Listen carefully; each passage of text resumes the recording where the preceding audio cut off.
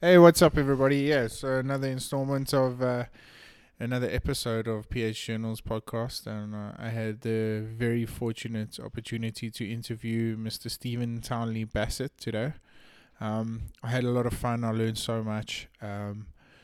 He specializes in rock art and Bushman paintings. In the Eastern Cape, Western Cape, and other parts of Africa and all of that beyond. If you haven't yet, have a look at his website.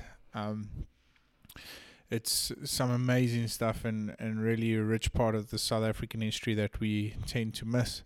I just got to give a big shout out to my wife, Love Tires, Maxis Tires. Thank you so much for all their support. Trees and Camo, if you guys haven't yet, have a look at Trees and Camo. Some fantastic camo and apparel stuff out there to wear in the bush. I've been wearing it now for the last 3 months, and I tell you what, the South African bushveld, it's a harsh place to be, but the Trees and Camo stands up to it, and I've been really, really impressed. I've always said that the South African side of things, we get the low-end camo range, but Trees have really stepped up their game here and produced an amazing, amazing set of clothing that you can wear. It's really fantastic. I used it now on the recent Barbara sheep hunt, where unfortunately I didn't get anything. But yeah, it worked so well. I'm really, really impressed. So give them a look give them a like and a share on social media platforms and all that jazz. Just to everyone that's supported me again thus far, have a look at my website. It's up and running, phjournals.com. We've got some exciting new things happening there as far as guided tours and stuff are concerned. There's also the hunting packages for 2020 coming out. That's through Hunting Africa. Have a look at that. Guys, we've got some exciting things going, and everyone that's supported me thus far, I just want to say a very big thank you to all of you. I really appreciate it, and it goes a long way. So sit back, relax, and enjoy the podcast, everyone.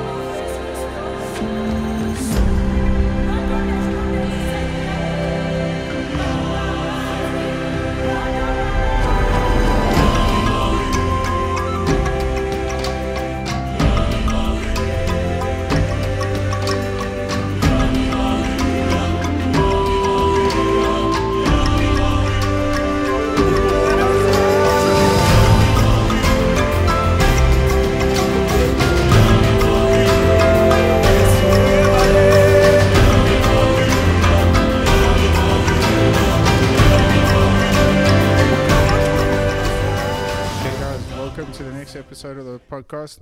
With me, I've got Stephen Townley Bassett. Mr. Bassett, tell us a little bit where you came from and what do you do? Okay. Hi, Dylan. Well, thanks for inviting me on your show. Originally, I was born in Cape Town, went to school there in university, and, spent some time in business and then decided that my calling was elsewhere. So I left corporate business and went back to the drawing board and started painting and investigating a love of mine, which was rock art. So that's really where I kind of did a 180. Okay. Yeah. And that's what brought you down to the Eastern Cape. Yeah, my grandfather was looking for rock paintings in the Oudtshoorn district in 1910, and he interested his uncle, his son, Ginger Townley Johnson, and he wrote a few books. Now that person, Ginger Townley Johnson, was my uncle, and as a young boy, I lost my dad.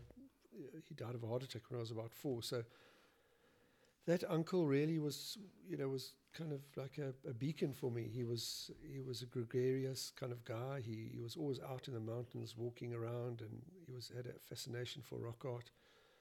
And he used to say, Steve, used to say to my mom, Steve doing anything these holidays because he can come out to the Cederberg with me and look for rock paintings. And so that started. So at about 12 years old, I saw my first rock painting, and then the love was always there, or the interest in it. And eventually after the stint in corporate business, I went back and really became like an apprentice to him. I wanted to know more about the rock art, what he was doing, how he was documenting these paintings, because that was his passion, to document the art before it was, it weathered off the rock. And that eventually, I was doing trips to the Eastern Cape and to the Free State, still living in Cape Town in those days, up until about 2002. And then I decided now to relocate to the Eastern Cape, because that gave me a better springboard, I suppose, to other parts of South Africa. The Free State, I could go, I'm closer to the rock art of the Eastern Cape, obviously, and it gave me a springboard to Natal, to the Free State, and to the Northern Cape. And of course, I could go back to the Western Cape, where there's also art there, but the large proportion of paintings are here in this part of the country. That this is where the large documented side of the whole thing is?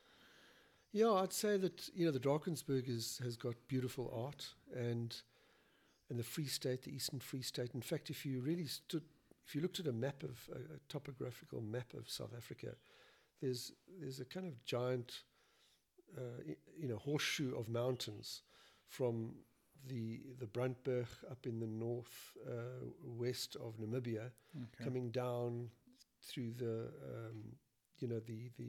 Cederberg Mountains, the Western Cape, and then down the southern mountains, and then up through the Stormberg where we are, and up into the Drakensberg, and then into Zimbabwe. So in that horseshoe of mountains, there are literally thousands of sites.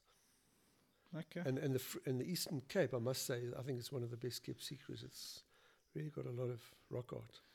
If you look. Why would the Eastern Cape? Is it just because of our mountain ranges? Why would it make for such a good settlement for these guys that are doing the paintings?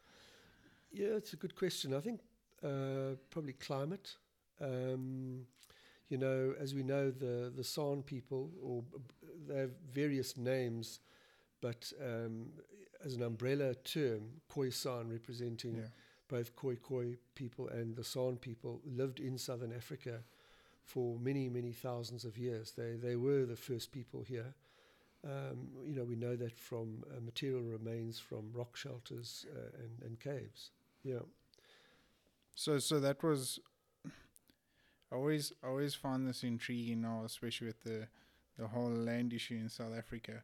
So the Khoi actually spread from the Cape, as we knew, right across, or right up to KwaZulu-Natal, or just to parts of the Eastern Cape, and then it broke into different clans.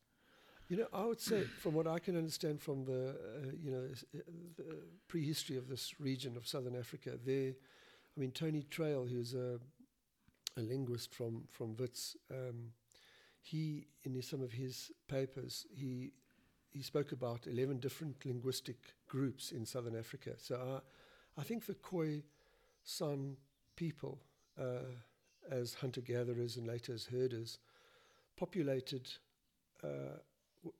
across Southern Africa. I don't think that they originated down in the Western Cape and then moved east. I think there were pockets of people, communities across Southern Africa.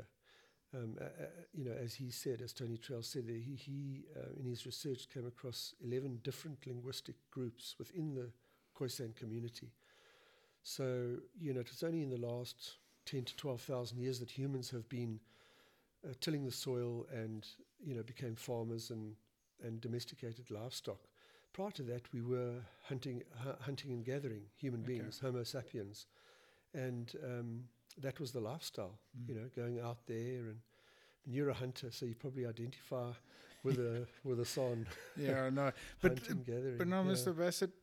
So it was only the San people that did Bushman paintings, or were there other clans or anything? There like were that? other groups. I think predominantly we can assign most of the art to what we know as genetically Khoisan people, the hunter-gatherer San communities. They did the paintings in the caves, and also those are more realistic fine line paintings, if you like, and they changed in style later on, but the Khoi, also the herders, they also did art. They also made art. Usually it's more geometric shapes and lines and zigzags and circles and that. And then also Nguni-speaking people, black communities that painted, up in Venda, and they had much less of a painting tradition on rock, But I would say that by and large, most of the rock art we see was originated by Khoisan people.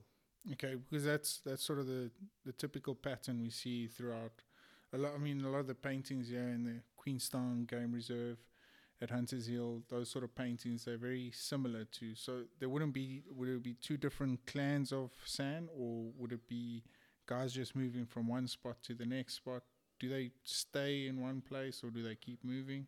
Yeah, I think their movement depend on availability of food and animals and plants. Research in the Western Cape showed that communities living at the coast in shelters there, when they looked at isotopes that would indicate what their diet was, when they looked, this is unearthing bones and skeletal remains in shelters.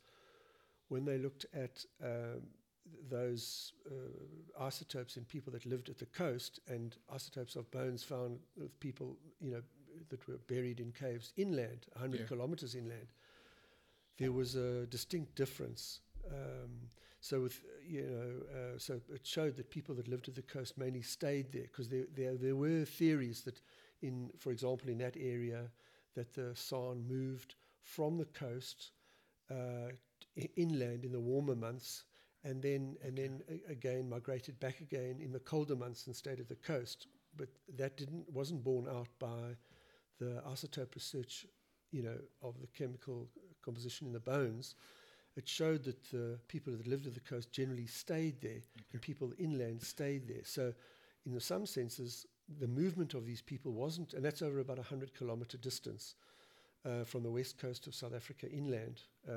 So it shows that they probably were more, they stayed in one area as long as it could provide them with food and that, and here in the Eastern Cape as well. I mean, it's hard to say exactly what group. I would say probably there were different groups of San.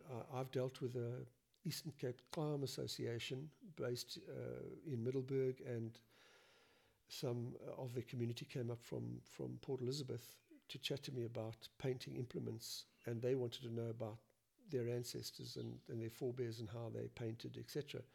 And that was from the Climb community. Okay.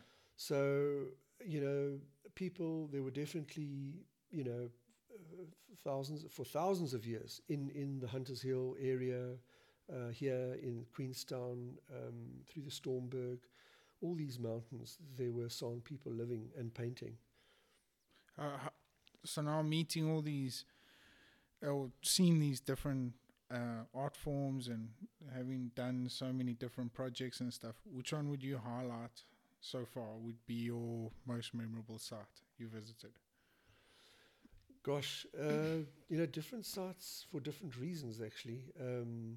There's some beautiful paintings here in the Eastern Cape, very, very beautiful paintings in yellow and a whole range of colors. So I'm trying to think of a site here in the Eastern Cape. I think Hunters Hill has got some interesting images with, they painted in white in one of your shelters, and that's unusual. That they're still fairly clear. Paintings at that site are, it looks like a white rhino. And large herbivores like that often also are metaphors for, or indicate possibly a rhino that was walking around on the ground, a literal interpretation, or they often are metaphors for rain animals, or depict rain animals and how important the rain was, and water. So that's interesting in your shelter. And also there appears to be people with their aprons, with spears, bows and arrows. And it could be a conflict scene there was conflict between Nguni-speaking tribes and the Bushmen. Okay. So that could be one of the reasons, one of the interpretations of that painting. I think there's also a feline in one of in that cave. And obviously there were a lot of felines, and they have a lot of myths and legends about felines, the San people, about shamans changing into felines and, going to attack another group or just, for various reasons. They were important, connecting with the spirit world. But, and then I think you've got another cave there. It's also interesting with a little alcove with paintings of figures in red and eland. Mm. Yeah. What with these guys? Excuse me. Sorry. In school and stuff, we always learned that they were hallucinating. Is this true? Is this how they painted a lot of their paintings? Were they drugged up as such? Yeah, Dylan, I think it's essentially the San had they were a shamanistic society, a shamanistic faith. So they definitely had a very strong belief system, in the spirit world. They believed in a creator God, and they believed they could access the spirit world through flying, through being, in the air, in travel while in trance, or through water holes, or going underground, or indeed through the rock, because the rock is really a veil between this world and the spirit world. So the rock face and the paintings on the rock are very important in their life, in their belief systems, their cosmology. So you often see paintings of animals, of the forequarter coming out of a crack in a rock, or a snake, or a serpent coming out of a hole that's in the rock. So the rock background was very important in their art. But to answer your question earlier, there are several sites around the country that are very, very special. Some on the roofs of shelters in the Free State or in the Drakensberg, but here in the Eastern Cape, as I said, I think you guys have got some nice art there. And so a lot of the art, a lot of the meaning in the paintings has its foundation in their spirituality. There's no doubt about that. There was a German linguist back in the late 1800s, Wilhelm Blake, and his sister-in-law Lucy Lloyd. They ended up interviewing San people from the Northern Cape that had been caught for stock theft and brought down to the Breakwater prison in Cape Town. And so I'm talking the late 1800s, 1870s and that. And they got a tremendous amount of information from these people. Wilhelm Blake actually came out to South Africa in the late 1800s. He was a linguist, and he came out to translate Nguni speaking languages, black languages, into the Bible into black languages, if you know what I'm saying. Okay.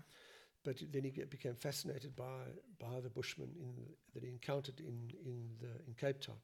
So the two of them took down about 12,000 pages of notes, interviewing these Bushmen from the Northern Cape, asking them what the beliefs were, the possible meaning of some of the engravings that they showed them. Engravings are where artists have scratched into a rock, and the kind of information they got was amazing. They really highlighted how much their beliefs and their religion impacted on the art. Yeah. And of course the other reasons for the paintings.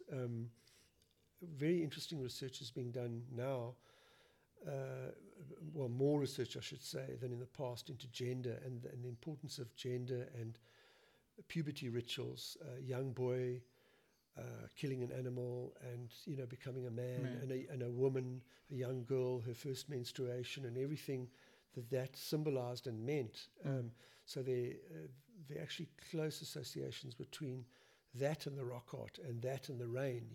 The rain is life-giving. I mean, water, as you know, in Southern Africa is so important. Yeah. And rain was such a valued water was such a valued commodity. Rain had all kinds of meaning for them, you know, and as the rain gave life to the earth, so a woman's you know, fluids, her passing of fluids at menstruation and menses and that also gave life, the potential to give life. So there's quite a lot of you know, convincing evidence that some of the art is actually reflecting ritual and you know, and rite of passage. Yeah.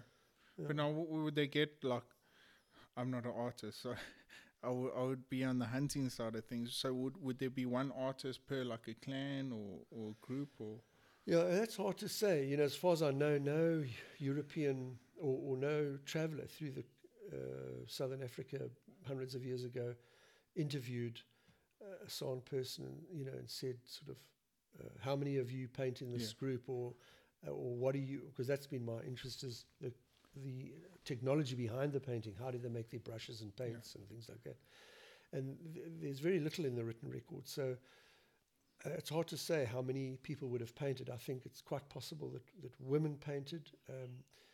Very likely there were probably one or two people in a small band of, say, 20 or 15 or 20 people that would have been the painter. Yeah. You know, it might have been the shaman who would go into this, you know, into trance and visit the spirit world, would come back from that state and then relay what he had or she had seen to someone who was skilled with a brush.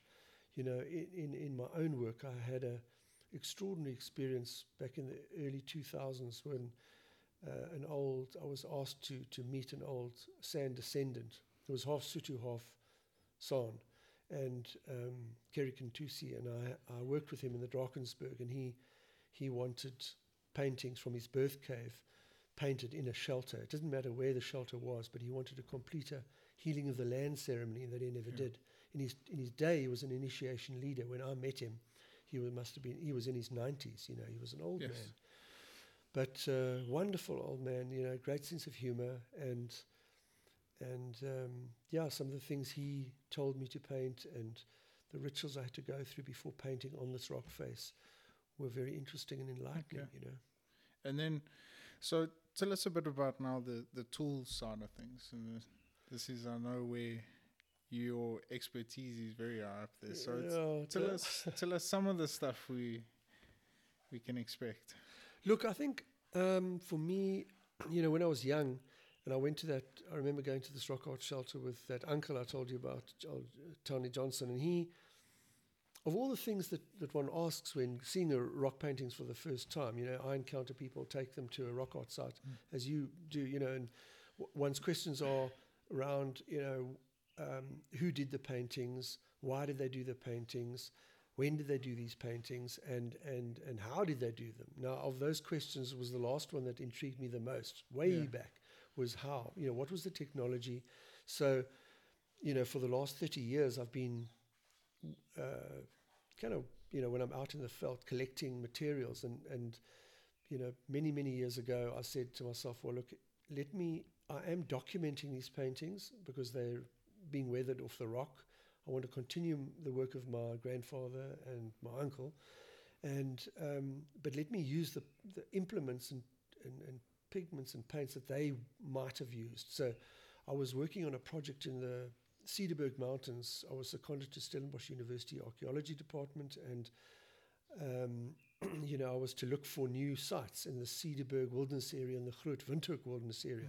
I'm talking now about the Clanwilliam, Citrusdal, Porterville area of the country. And I worked on this project as the field researcher for 2.5 years. It was a wonderful time in my life. I mean, I was getting paid to walk in the mountains. You're not getting a huge salary, but it was just allowed me to go into the mountains and look for paintings, and also at the same time I decided to start collecting materials. And so, you know, so getting back to the constituents of paint, there are basically 3 constituents to paint. Any paint, whether you're painting your house or someone goes to the art shop and buys some paint, you've got a pigment, which is often comes in a ground format, in a powder format, and then to that you can add, if you're doing an oil painting, it would be safflower oil or one of those oils. It could be linseed oil, and then you're making an oil paint, and that's what oil painters use. Or if you're a watercolorist, you could take that same pigment and mix it with gum arabic or ox gall or something like that, and you'd make a watercolor paint. And with these guys, with the San, I looked around, and there are basically 4 pigments that they could have used, and they did use. That was yellows and oranges and reds, those 2. So you got red, yellow, black, and white. Okay. So black would have come from manganese oxide or very dark hematite or charcoal. Those would have been sources. I use a lot of charcoal. It's got to be treated correctly, and then it makes a good paint. And then you've got, so that you've got the powdered, the pigment, you've got the carrying agents, which could be water or saliva, and you've got binding agents, which are, in this case, with rock art, would have been blood, gall, plant juices, water, saliva. Again, well, saliva, as I've said, is a carrying agent more, but it does break down fats. Yeah. So you've got those 3 constituents of any paint. The powder, the pigment, and then the binding agent and the carrying agent. Sometimes the binding agent also serves as a carrying agent, like egg. You can mix up paint with egg, Okay. and it's also a binder. But sometimes you need to get the right consistency of paint, and that led me to the next question was, how on earth did they get some of these paintings, beautiful paintings I've seen on the roofs of caves? And so they would have had to make the pigment just the right, and the paint just the right consistency, and they would have had to make brushes out of just the right kind of hair, and that's been my experimentation too. Making brushes with feathers, feather tips, or with hair. Okay, so that was the 2 main Yes. sort of things. But I mean, you've shown me the bones and all of that sort of stuff. So that was used as Palette. Yes, that's right. Yeah. What's been the most intriguing sort of artifact you've picked up around the years? Gosh, I think one of them was a part of a giraffe's kneecap, which I found. Okay. It's a bowl, lightweight, very strong, and I've been able to use that as a little dish. Okay. To in my own experimentation, going through this process, it's lightweight. You can carry it a distance. I mean, if we're sitting here now in my studio, if this was our cave, but we were going to go and do painting on a cave wall about half a kilometer from here, up a valley, it was some initiation rite, and you want to carry the heavier stuff. You don't want to do that. You want to carry lightweight stuff, and that's what I did with my own field trials, if you like. Okay. I found that lightweight was much better. Your feather brushes and your hair brushes have to be protected, so I put them in a hollowed out Gemsbok horn. It was working out what they could have used. The scrotums of animals. Does sound a bit painful to talk about, but basically they make very good bags. Yeah. Well, that's their design, but for holding pigment in that, so dried out and then stitched, you can use them as holding vessels. So that was interesting. You said they actually, so if they had a ritual, so they wouldn't be based in these caves. They would actually go up there when they've got a sort of a ritual. Well, it just seems from my own and some of my colleagues' experience and finding is that some of the caves where they lived, they also painted, but there are places where there are paintings, but there's no evidence of that people lived there for any extended period of time. So it might have just been a place, a ritual place of sort of religious significance. I often tell people when we go to a rock art site, just behave as you would in a church or a place of worship or a museum, or an art gallery, I should say, not a museum, an art gallery, because of the nature of the art. Yeah, but so they've taken all these things up to where they're going to share this ritual, but why? So they will choose a specific rock because, like you said, they use this. The background is a specific way, or whatever, for that particular scene or whatever they can. But my interesting thing about this whole thing is that why would they choose a specific outline area? For instance, so let's take the game reserve for example. Why would they track all the way up to the top there instead of just doing it right down there on a flat stone or something, and they can take it with them forever? I mean, because they're hunter-gatherers, they move around from point to point. Correct? Yeah, as I said earlier, you might have found if there was enough food, they would have stayed in an area. They didn't traverse possibly as much as we thought they did. You know, but I would say, you know, the ritual significance, you know, someone might have identified, or the shaman might have said, look, that place up there is I've been able to connect with our ancestors, or, you know, that is where that place is particularly potent. There's a potency in that cave. He's felt some sort of connection with that, or if it's women, it could be on a cave on the way to a watercourse, and that particular cave has got significance for them. It's like, why do we, you know, build buildings or places of worship in certain places? Why do we go to those places to worship, you know, when we could worship right here in our home? So we go there because it's a place of gathering, you know, where people can get together and share and worship. Yeah, so, but now, Ambassador, with all these arts being, I mean, yes, the ones I've seen are magnificent. How did they manage to preserve them so long? Was it like you said, the elements in the paint that they used, or is it just because no one's been able to find them? Or I've always been so interested, because a lot of people, like, they spoil them with graffiti and all that sort of jazz, but you can still see them there. And I mean, it's incredible that they've lasted that long. I mean, what would you say the latest period of time when they stopped doing Bushman paintings?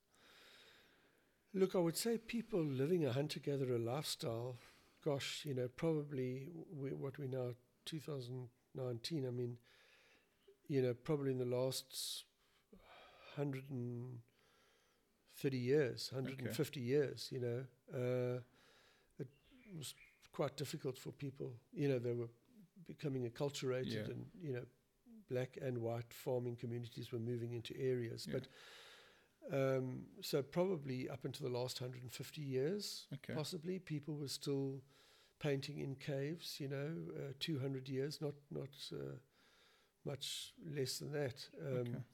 And then for thousands of years before that. And I think the why the paints have, I mean, in my own tests that I've done, and I've done some of these tests, you know, 30 years ago, in accelerated tests where I've painted with a whole range of substances.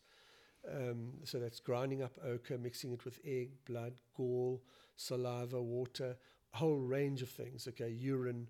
And you know, when I've applied, so I've let in these particular paint samples on a rock, I've let them dry and naturally, and then I've you know, subjected them to, say, very fine sand or powder at about 2 bars of pressure, blowing it onto this like a mini sandblaster, and across these swatches of paint, and then also doing the same with water under pressure, trying to simulate rain and storm, and you know, when the wind's really howling and it's blowing up dust and that's coming into the shelter. So those were some of the things I did, and I found that paint that I'd really ground very, very finely, or that actually my origin of pigment was a fine powder, fine ochre, in rock form, but it was very soft. So my source was very good, with a rich color, very fine particular structure. When I mixed that with various mixes, with egg, with fat or marrow fat from a bone of an animal, and blood, and your saliva has enzymes in it that break down fat and make it more easy to work with. that paint mixture was very, very resilient, Okay. extremely resilient. So, and also depends on the actual rock itself. You know, if the rock is very friable, obviously over hundreds of years, the layers, surface layers of the rock will eventually weather off or crack off, flake off. Yeah. If it's a very stable rock, but it's not too hard, the paint mixture, if you've made it really well and right viscosity, it actually gets drawn into the particular structure of the rock, so it actually stains the rock. That's why pigments like the yellows and reds, they're mineral pigments, they're oxides, Okay. and they are very, very permanent. They're stable over time. In fact, if you look at paints that you can buy today, if you go and buy a red or an ochre oil paint or watercolor paint, you'll see that iron oxide or yellow or red ochre is in the mix even today. And would they? So these gathering areas, would they? I know there's stuff documented at the coastlines that they would actually, the bushmen along the coast would actually stack these pile of shells up. And I know there's one in Mazeppa Bay that's stacked up, and it's actually called a midden. Yes, that's quite right. Yes, and they would. That's how they would identify their gathering place or whatever. Is there a specific? Because the ones that I've seen, I get lost going to them sometimes. So, is there any specific in the inland side of things that they identify as that being the place to gather or whatever the case may be? When you're talking about middens at the coast, those shell middens.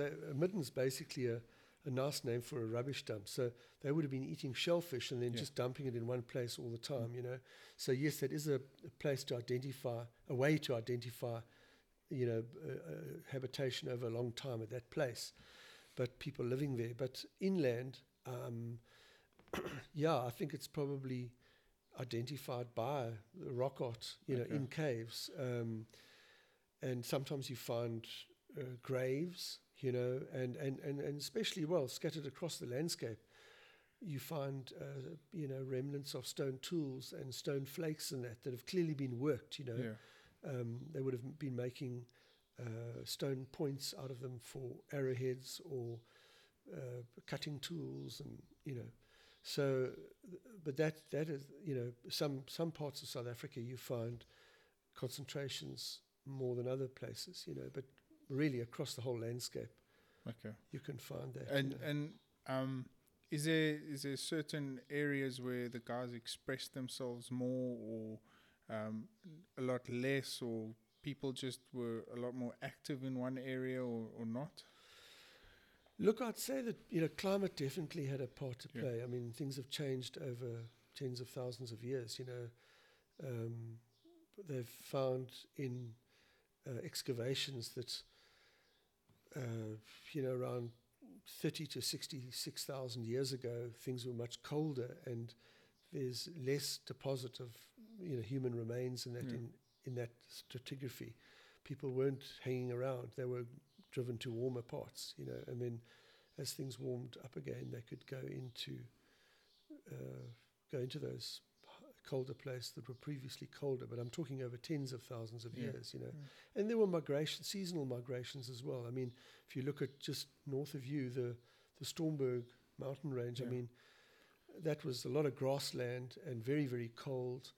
And it's unlikely that anyone could, and there weren't any, trees of significance there, being mainly grassland, that people would have been able to survive there through the winter, very cold winters. I mean, it goes down to minus 18 degrees there.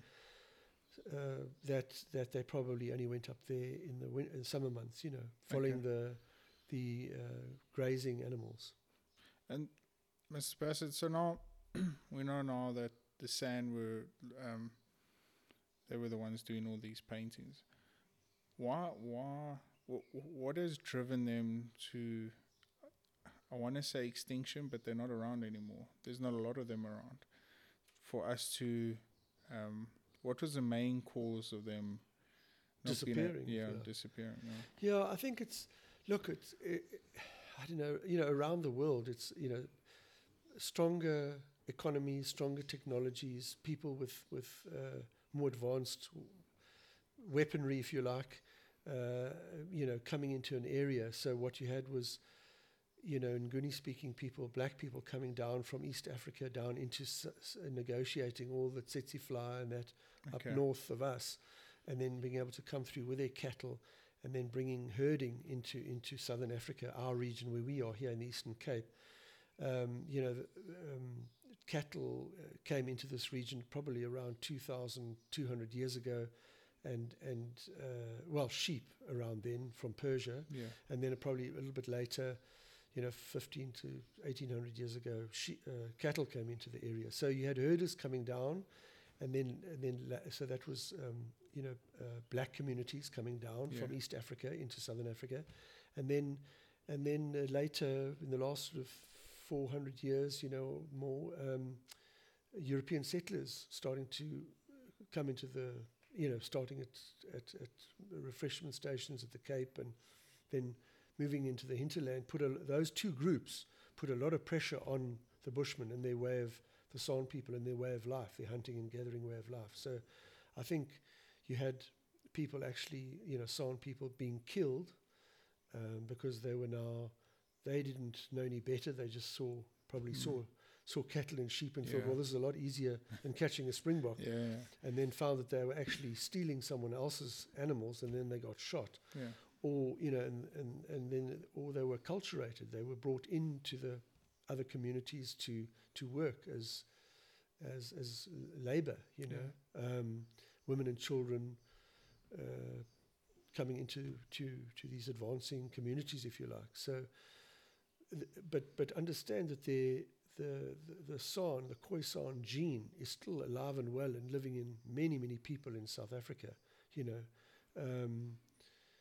People of color would have some communities will definitely have Khoisan genes in them, and you're finding that actually a lot around the world, where small previously disadvantaged communities are now standing up and saying, we want to have a say, we want to reclaim our past, we are proud that we are San people, and that's right, it should be like that, and they can claim their identity back again and not feel ashamed of it. There was a time when they would hide their identity.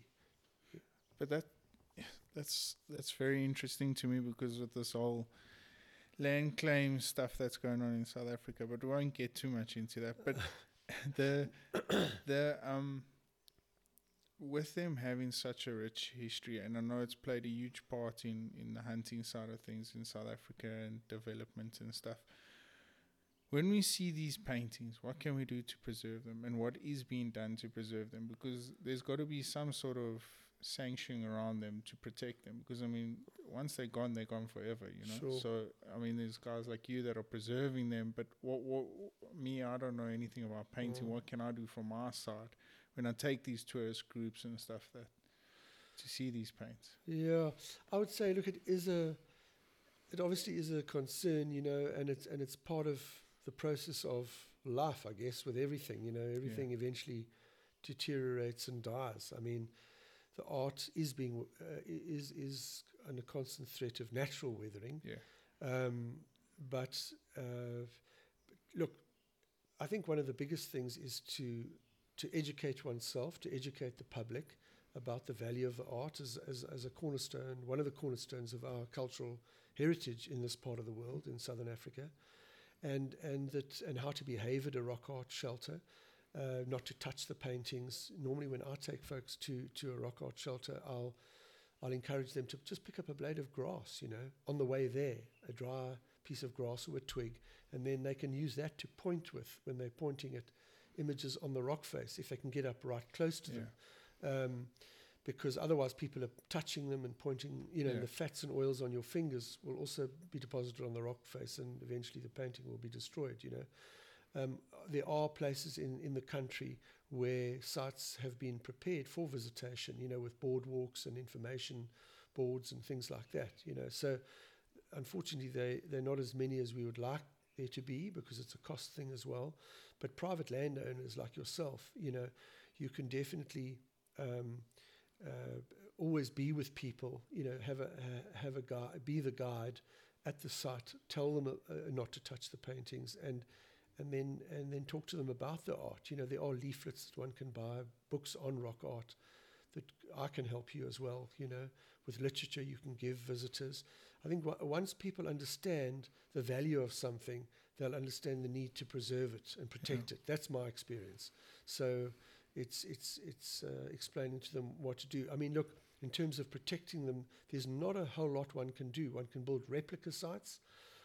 I've chosen to do this documentation, this life size, using the pigments that they used to create the documentary paintings I do. And those, you know, might be in museums and private collections even, you know, today. But that's my motivation. That's what I can try and do. And with technology, get more off the rock face that you can actually see on site, you know, with software today that can explain the range of the human eye. I'm able to document scenes that you can barely see, you know, and bring them back to life, if you like. So that's one record. So I present that as an historical record. But you as a landowner, you know, talk to people about the value of them, the fragility of them, give them some literature to read, and always make sure there's a guide with them when they go to a site.